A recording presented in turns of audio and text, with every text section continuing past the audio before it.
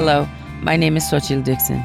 In today's encouragement from Our Daily Bread, I share a personal story about a sweet but difficult time with my mom in Rooted in Love. I arrived at the Cancer Care Center, where I'd be serving as my mom's living caregiver, feeling alone and afraid. I'd left my family and support system more than 750 miles behind me. But before I could even touch my luggage, Frank, a man with a huge grin, offered to help.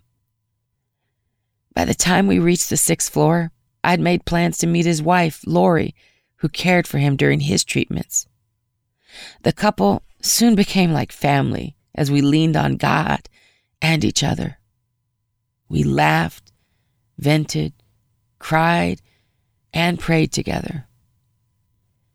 Though we all felt displaced, our connection to God and each other kept us rooted in love as we supported one another.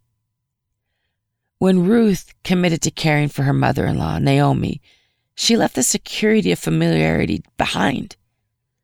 Ruth entered a field and began to glean behind the harvesters.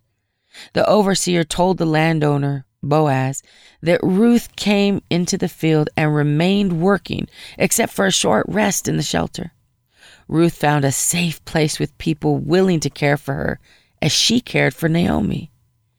And God provided for Ruth and Naomi through Boaz's generosity. Life's circumstances can provide roads to unexpected places far beyond our comfort zones.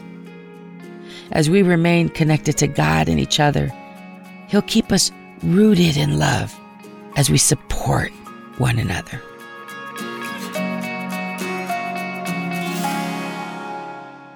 Today's Our Daily Bread devotional scripture reading is from Ruth chapter 2, verses 5 to 13. Boaz asked the overseer of his harvesters, "Who does that young woman belong to?" The overseer replied, "She is the Moabite who came back from Moab with Naomi. She said, 'Please let me glean and gather among the sheaves behind the harvesters.'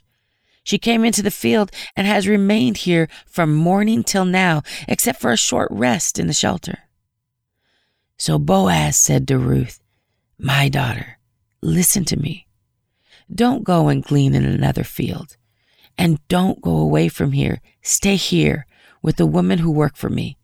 Watch the field where the men are harvesting and follow along after the women. I have told the men not to lay a hand on you. And whenever you are thirsty, go and get a drink from the water jars the men have filled." At this, she bowed down with her face to the ground. She asked him, "Why have I found such favor in your eyes that you notice me, a foreigner?" Boaz replied, "I've been told all about what you have done for your mother-in-law since the death of your husband, how you left your father and mother and your homeland and came to live with a people you did not know before. May the Lord repay you for what you have done. May you be richly rewarded by the Lord, the God of Israel, under whose wings you have come to take refuge. May I continue to find favor in your eyes, my Lord," she said. "You have put me at ease by speaking kindly to your servant, though I do not have the standing of one of your servants."